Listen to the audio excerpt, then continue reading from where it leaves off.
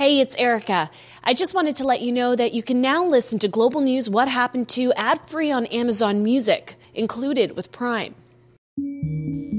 A flat road, large plumes of black smoke can be seen in the horizon. Children and soldiers are running away from the smoke with a clear look of despair on their faces. One girl stands out among the rest.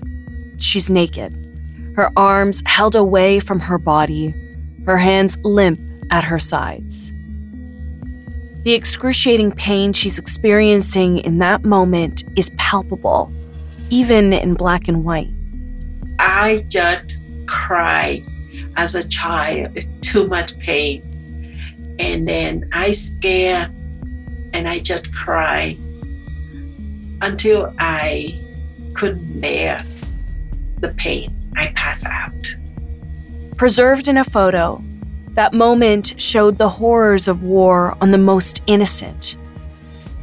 I'm journalist Erica Vela, and in this episode, I get to know the girl in that image that lives in our collective minds as she tells me how she became part of history. This is What Happened To Napalm Girl.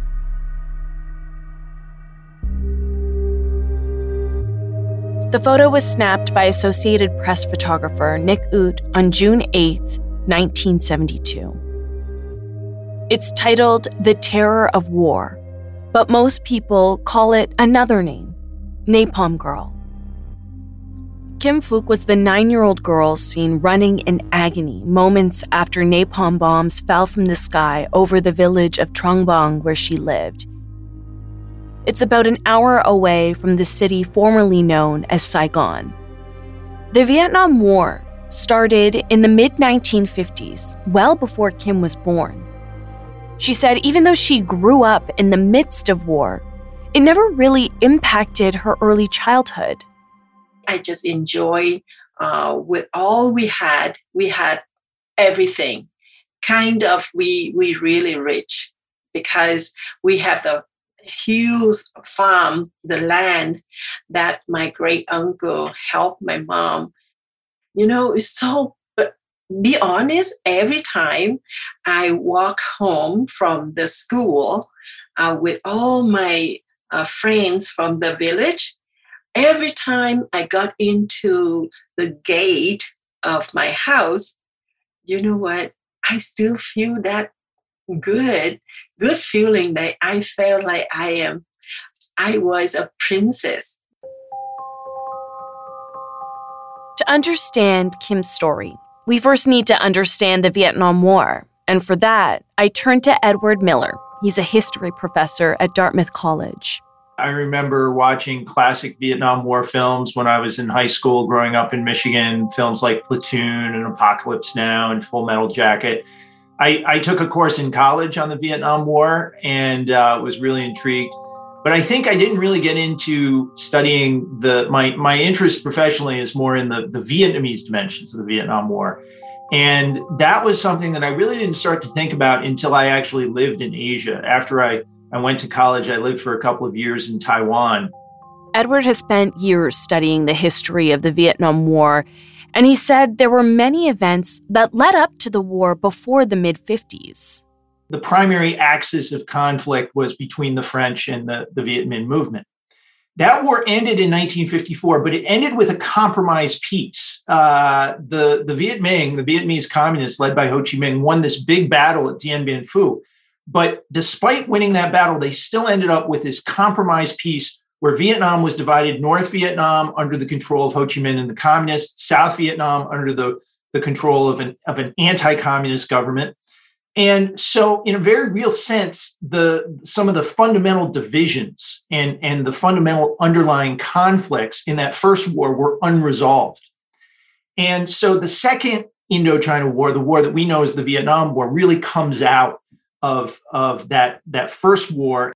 The peace agreement that came out of the Indochina War didn't fix the underlying conflicts, but it did end the French colonial rule in Vietnam. There's this big question looming over Vietnam, which is what kind of independent post-colonial country is Vietnam going to be? And of course, Ho Chi Minh and the communists, they had their idea. They thought that Vietnam should be part of the communist camp, of the socialist camp led by the Soviet Union, and which also included the People's Republic of China. But there were a lot of other Vietnamese who disagreed with that, who felt that post-colonial Vietnam should look very differently.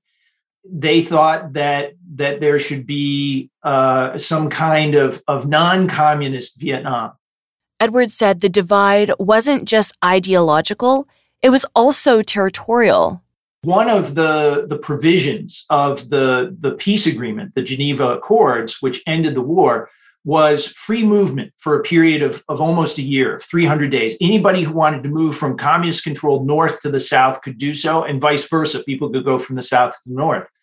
And a huge number of people ended up moving from North Vietnam to the south. Nearly 1 million people did so. And most of them did so because they didn't want to live under communist rule, and they felt that Vietnam should go in a different direction. And so, in a real sense, this is what the Vietnam War is about. Edwards said that because of the Cold War, there was U.S. interest in the region, and in the mid-1960s, American combat troops were sent to support the South. There were multiple coordinated attacks on the South by Northern forces. One of the most notable was the Tet Offensive in 1968, where North Vietnamese launched attacks on more than 100 cities and outposts in South Vietnam. Fighting escalated again in March 1971, when Northern Communist forces launched a new offensive in the South, which Americans called the Easter Offensive. The Vietnamese called it the Spring 72 Offensive. This was the biggest offensive operation that the communists had undertaken since the Tet Offensive 4 years earlier. So this was a big deal. And it was, in hindsight, the communist attempt to try to win the Vietnam War militarily. They had calculated, they had rebuilt their forces from the losses of the Tet Offensive, and they were calculating that they could cut South Vietnam in half and win the war in 1972. And this offensive is ultimately what brought the Vietnam War directly to Kim Phup's village, the village of Trang Bang. And there was a great one prong of the communist offensive came across the border from Cambodia into the provinces north and west of Saigon, which is where Trang Bang is located. And so that was the reason that there were North Vietnamese combat forces that were operating in the area around the village, along with Viet Cong guerrillas. And that's the reason why there was fighting in the area, and the reason why on June 8th, it was known that there was likely to be combat in the village. The war spilled into the village of Trang Bang and knocked on Kim's door. Now, there's also the question of the United States and American forces, because American forces are still engaged in the Vietnam War in 1972. But the form and the level of that engagement is much different. U.S. forces in Vietnam actually peaked in 1969, in the first year of Richard Nixon's administration. And after 1969, the number of American troops in Vietnam actually steadily went down. Nixon began a unilateral withdrawal from Vietnam. And this was very much part of Nixon's strategy. He was determined to get the United States out of Vietnam. However, he wasn't going to do it at any price. He wasn't going to just pull out of Vietnam, and he didn't feel he could afford to do that. So what Nixon was pursuing is what he called peace with honor. So what he was doing was he was pulling U.S. forces out, but he was actually selectively escalating the war at the same time. He was trying to use especially U.S. air and naval forces to try to increase the violence in certain targeted ways. So in 1970, he invades Cambodia, the first overt ground invasion of the war into Cambodia. He also undertakes various bombing operations in North Vietnam, in Laos, and Cambodia. So the overall U.S. involvement in the war and the number of American casualties is falling in the early 1970s. But the war is still going on. The war is intensifying, and the United States is still very much engaged in the war. The Vietnam War is intensifying in 1972, and especially the fighting among the Vietnamese is intensifying. That's when local communist operatives arrived at Kim's family's doorstep. So they say to my mom, we want to stay to occupy your place. And so my mom knew right away the war will come. So she tried to take all her family to move out of the house because she knew it will be dangerous. Kim's mother moved her family to a Cao Dai temple in their village. She thought it's a good, safe place and a holy place that would be safe. But believe me, in the wartime, no place to be safe. She said the temple was located just outside the village near the highway. We hiding in the temple with another villagers and South Vietnamese soldiers. So we moved there. Then we stayed there for 3 days. And on the third day, I remember as a children, we just allowed to play inside of the temple courtyard and play together nearby the bomb shelter. Then suddenly, I still remember after lunch, then, the South Vietnamese soldiers, they yelled for us and asked us to run. Kim and her family ran to the road, and a warning, what happened next is graphic, and it changed Kim's life forever. I saw the airplane was so fast, so loud, 2 words to me. And I stood right there. I didn't run. Then I turned my head and looked up, and I saw the airplane, and I saw 4 bombs landing down like that. And I heard the noise, boop, boop, boop, boop. I still remember very clear. And so, wow, suddenly the fire everywhere around me. And my clothes were burned off by the fire. And I saw the fire just over my left arm. And I used my right hand. I wrap it up. Then at that moment, I remember I was so scared. At that moment, I was so terrified. Then I thank God that moment, because my feet weren't burned. From my neck down, got all burned, but my feet still okay. I was able to run out of that fire. And then I saw my brothers, and I saw my cousins, and I saw some of the soldiers there, and all of us together kept running and running and running, crying, yelling. And for a while, and I was so tired to run anymore. And I remember I saw some people, they stood on the road, and then I stopped. Then I cried out, too hot, too hot. Nick Ut was a journalist with the Associated Press, documenting the battle for the once peaceful village of Trong Bong. I saw Kim with her arm running. I said, why? She don't have the clothes. Why she's naked? Then I run closer. I took more pictures of her. I saw her arm and her body burned so badly. Kim said there were soldiers at the side of the road.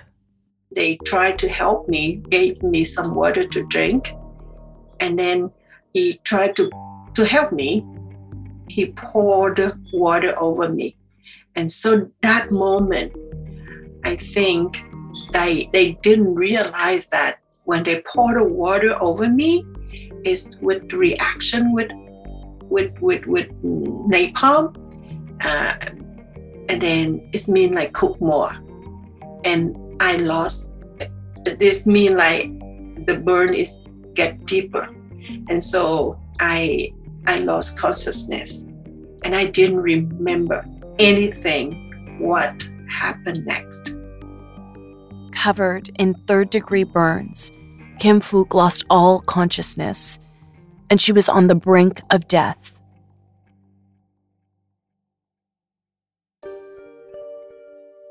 Kim Phuc laid in the middle of Highway 1, the main road in Trang Bang, and she was badly injured. Edward Miller explains the photo wasn't a fluke.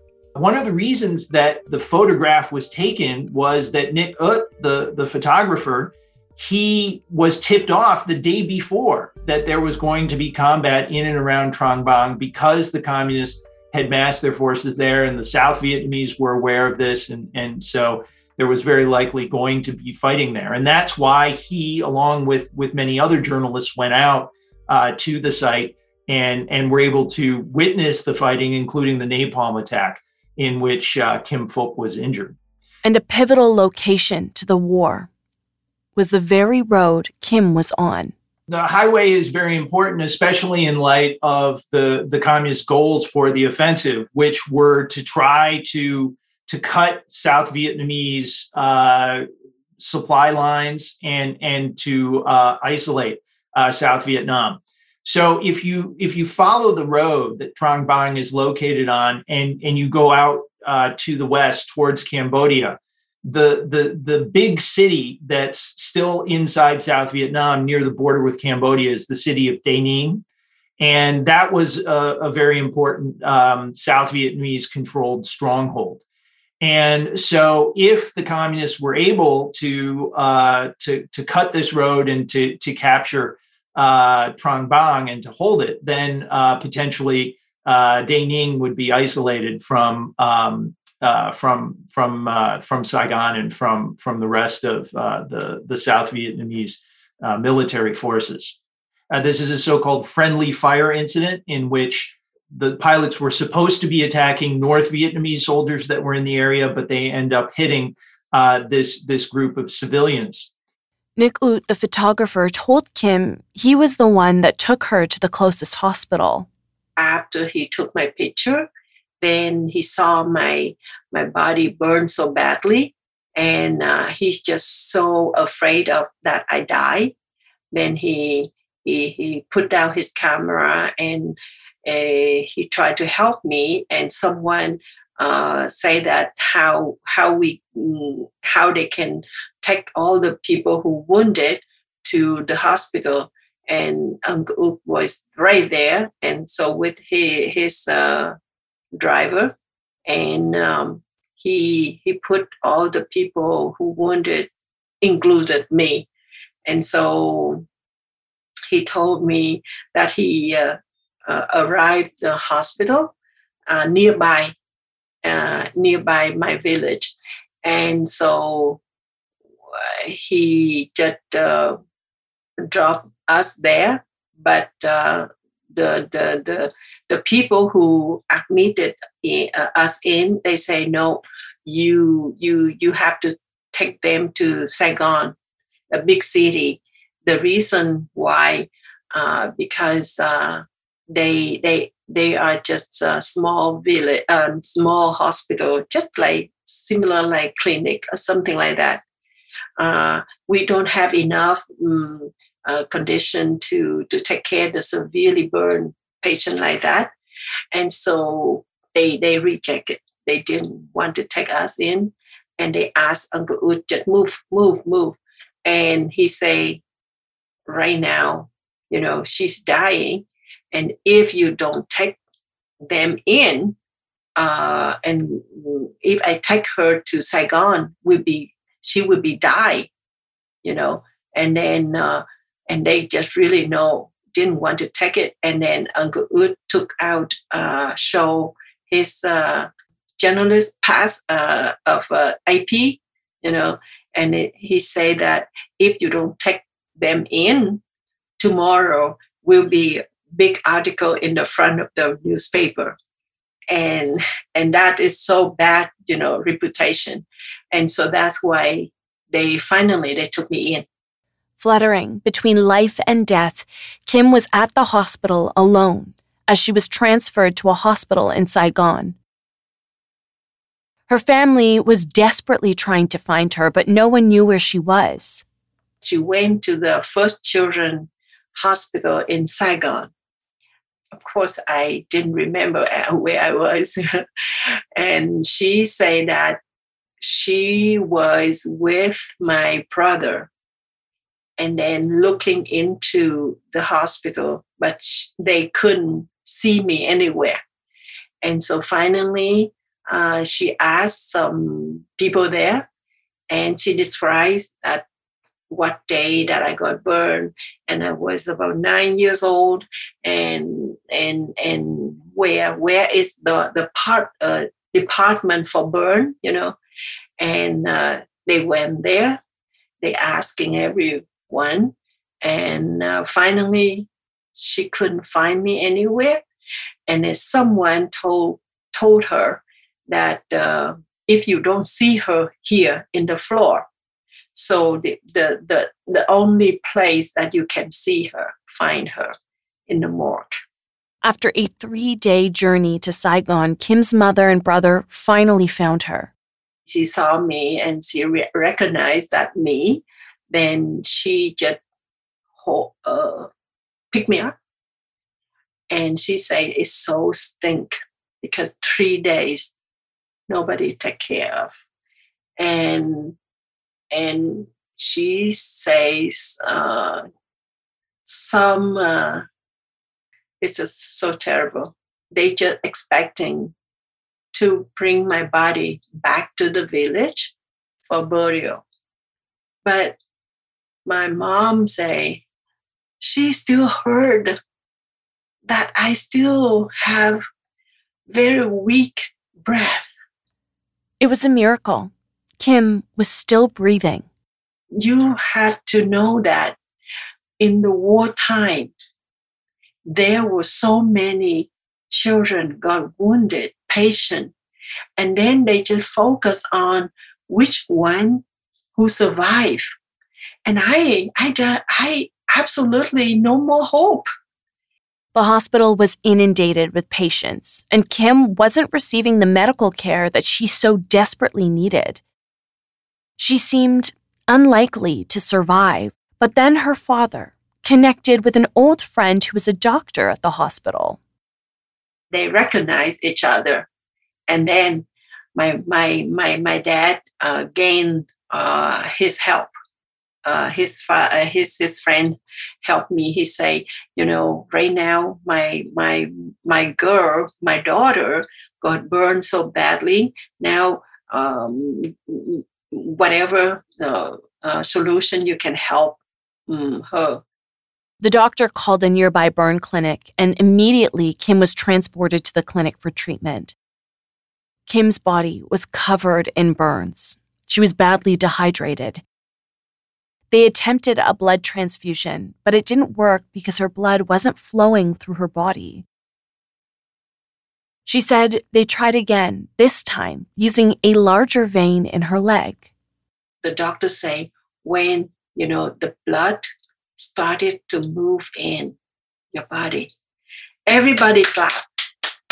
Say, yes, she's safe because the blood moving. And that's the moment. It mean like I still alive. I still survive. And that is started to have a treatment. I was in IUC or something special room in order to prevent all the infection, and the treatment come along. 65% of her body was covered in burns. That's because napalm is an incendiary mixture of a gelling agent and a volatile petrochemical, which is usually gasoline or diesel fuel, that burns at temperatures ranging from 800 to 1200 degrees Celsius. In addition, it burns longer than gasoline, it's more easily dispersed, and it sticks to targets.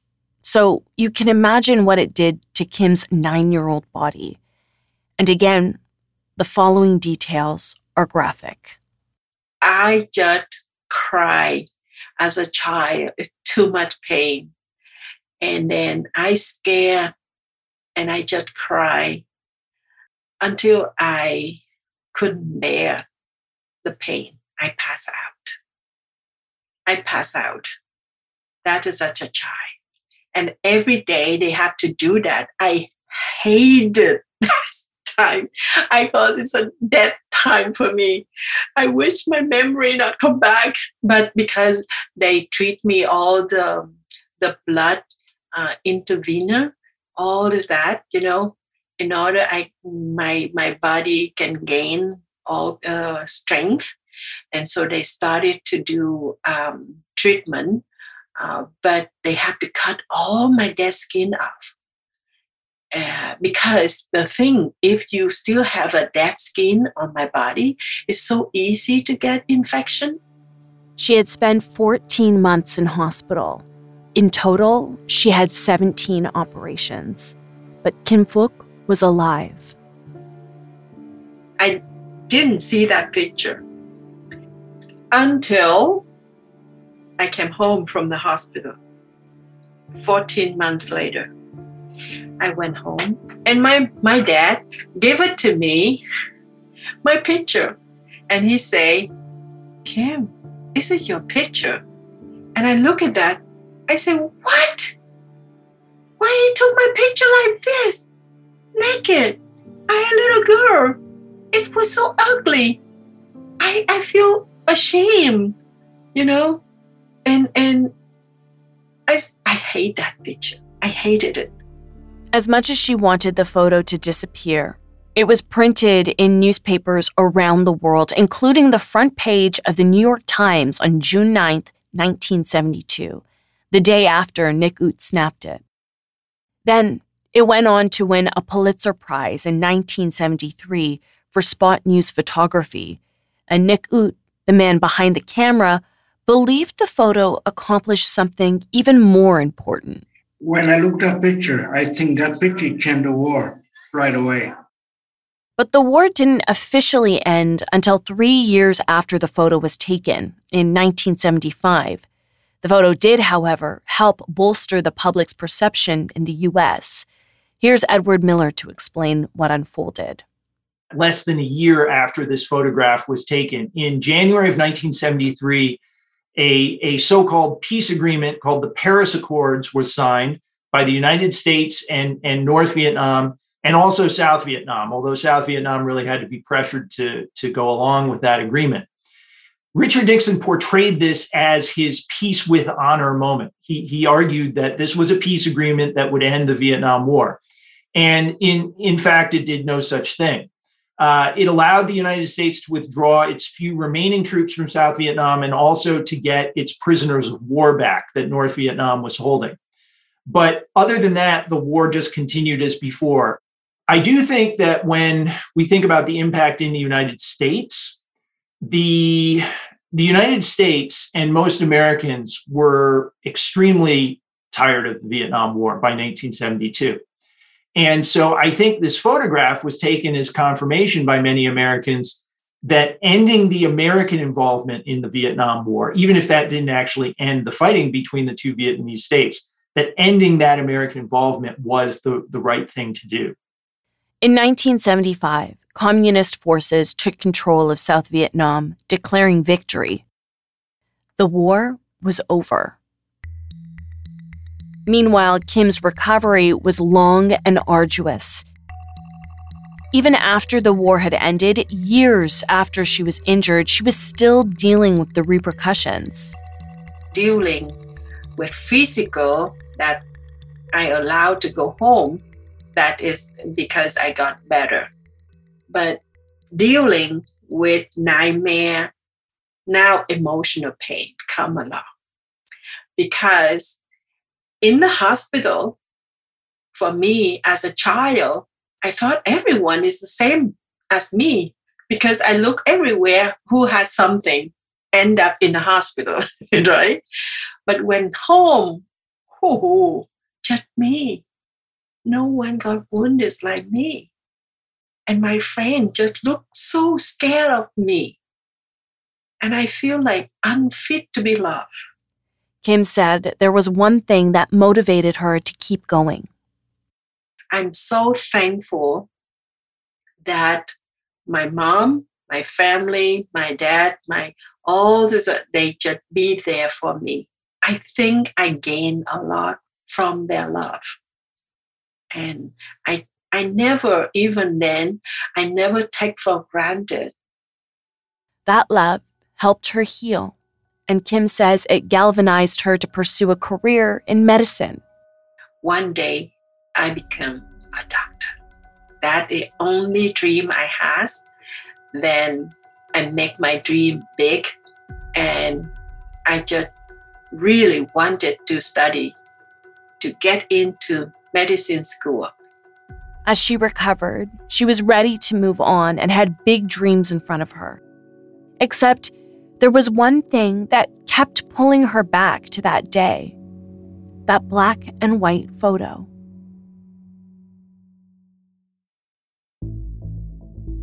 By 1982, Kim had enrolled in her first year in medical school.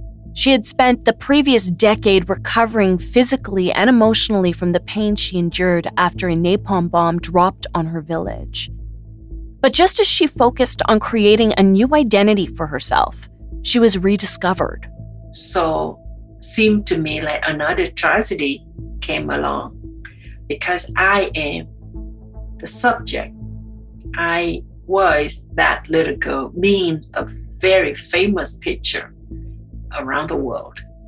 So the journalists from different countries came to Vietnam and they wanted to interview me, filming me. It wasn't long before the Vietnamese government began pursuing Kim to use the iconic photo in her story as propaganda, as a war symbol for the state. She says she was pulled out of school. It's really affected my life. And I continue to hate that picture. I didn't want anybody recognize me. I want to live alone.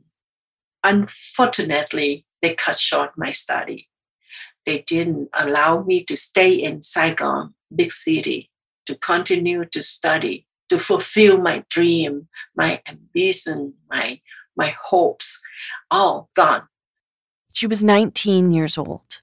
It built me up with hatred, bitterness, and anger. I hated even my own life. No longer able to study and filled with anger, Kim turned to a place where she found comfort. So I spent my daytime in the library, searching for the answer. Why me? What the purpose in my life? Why I have to suffer that much on and on and on? not let me alone. And so I went to the big library in Saigon, and then I poured out all the religious books, reading, searching. And among of the book I read was the New Testament, the Bible. She discovered Christianity, and she says that's when everything began to change for her. She was able to forgive. In 1986, she was granted permission to continue her studies in Cuba. There, she met another Vietnamese student, and by 1992, she got married. I met my husband in Cuba. In 1986, Vietnamese government sent me to Cuba to study. And then until 1982, I got married. And after married, we have permission to go to Moscow for our honeymoon. And on the way back to Cuba again, so we have a schedule to stop in Gander, Newfoundland for 1 hour to refuel. Then I pray, God help me, as I didn't know anything how to make it. And finally, I make it. I stayed with my husband in Gander in October 15, 1992. The couple defected. They asked for and were granted political asylum in Canada as political refugees. Okay, now, stay in Canada. Be honest. I am so thankful to Canadian government and the people Canadian. People say to me, oh, Canada is so cold, the weather. But I always say to them, the heart of the people is very warm. And I am so thankful that I have freedom in Canada. And then my life with my husband, we have 2 boys, Thomas and Stephen. And now I adopted my another girl as my girl, and we have 5 grandchildren. As she built a new life for herself in Canada, she said she wanted to create a new identity and detach from the ugliness of war and the photo taken of her when she was just 9 years old. The more it could cost my private life. Enough already. Enough is enough. And so I believe in freedom. I can build my own life. But unfortunately, in 1995, the journalists, they found me. In May 1995, the article all over, they say in the front page, because she took my picture, right? And they say the article, Kim Phuc, living, of course, the Napalm Girl, living in the Metro Toronto, Canada. Now, how can I, hide from there? By the time she was discovered in Toronto, a lot had changed. She had given birth a year earlier to her first child, her son, Thomas. It moved me to the moment that in my mind, in my soul, I say to myself, Kim, that picture not let me go. I should go back to work with it for peace. It is my choice because I became a mother. I have my baby. And how can I see my child suffer like that little girl? No, absolutely. I have to do my best in my life to protect them, to educate them, to do something to prevent that happen again, not only for my boy, my baby, but all the children around the world. So that moved me to dedicate my life to go back to work with that picture. And the moment I thought about that, wow, Erica, that picture became a powerful gift for me. I just love it. I just embrace it. I'm not embarrassed anymore. I just embrace that picture, working with it. And that is change. The whole point of view of me, not run away anymore. Go back to accepting it. And that is powerful gift for me, working to help children. So that's the answer. How can I see my picture 50 years later? It's a powerful gift for me as a mother, as a grandmother, and as a survivor, calling out for peace. Please, everyone, working for peace. Since the Vietnam War ended in 1975, a lot has changed in the country, and although it has become very much a globalized country, the Communist Party remains in power. Kim has not been able to return. Kim continues to live with both the physical and emotional scars left behind by war. the horrors of war captured in that iconic photo, which she now uses as a tool. She has created Kim Foundation International, which focuses on the needs of children of war. Yeah, we just focus on building the school, hospital, library for children, orphanage home. That we have that mission. For me, my heart, my goal is education is the number one for people, helping them to think, and loving them, and that's for whole my life fighting for peace, for love, for hope, and forgiveness. That is, I'm so happy that I've still survived. I'm still here, but not as a victims of war like 50 years ago with that picture. Now I present a new picture, the new picture in my life after 50 years. I bring to people, everyone around the world, the picture of hope, of love, and forgiveness. And we need to live like that. Like much of the world, Kim has been watching what has been unfolding in Ukraine. It's something she says brings her great pain.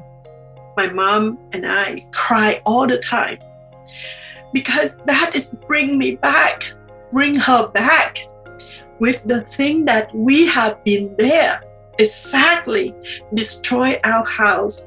We wounded and people die in the front of us. Everything. How can we deal with that? It's not easy. That's why my heart is broken for all the people who lost their life.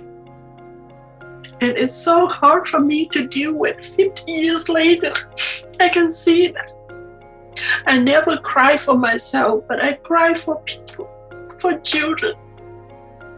And it's her motivation to continue to advocate and fight for a world where children are safe from the terror of war.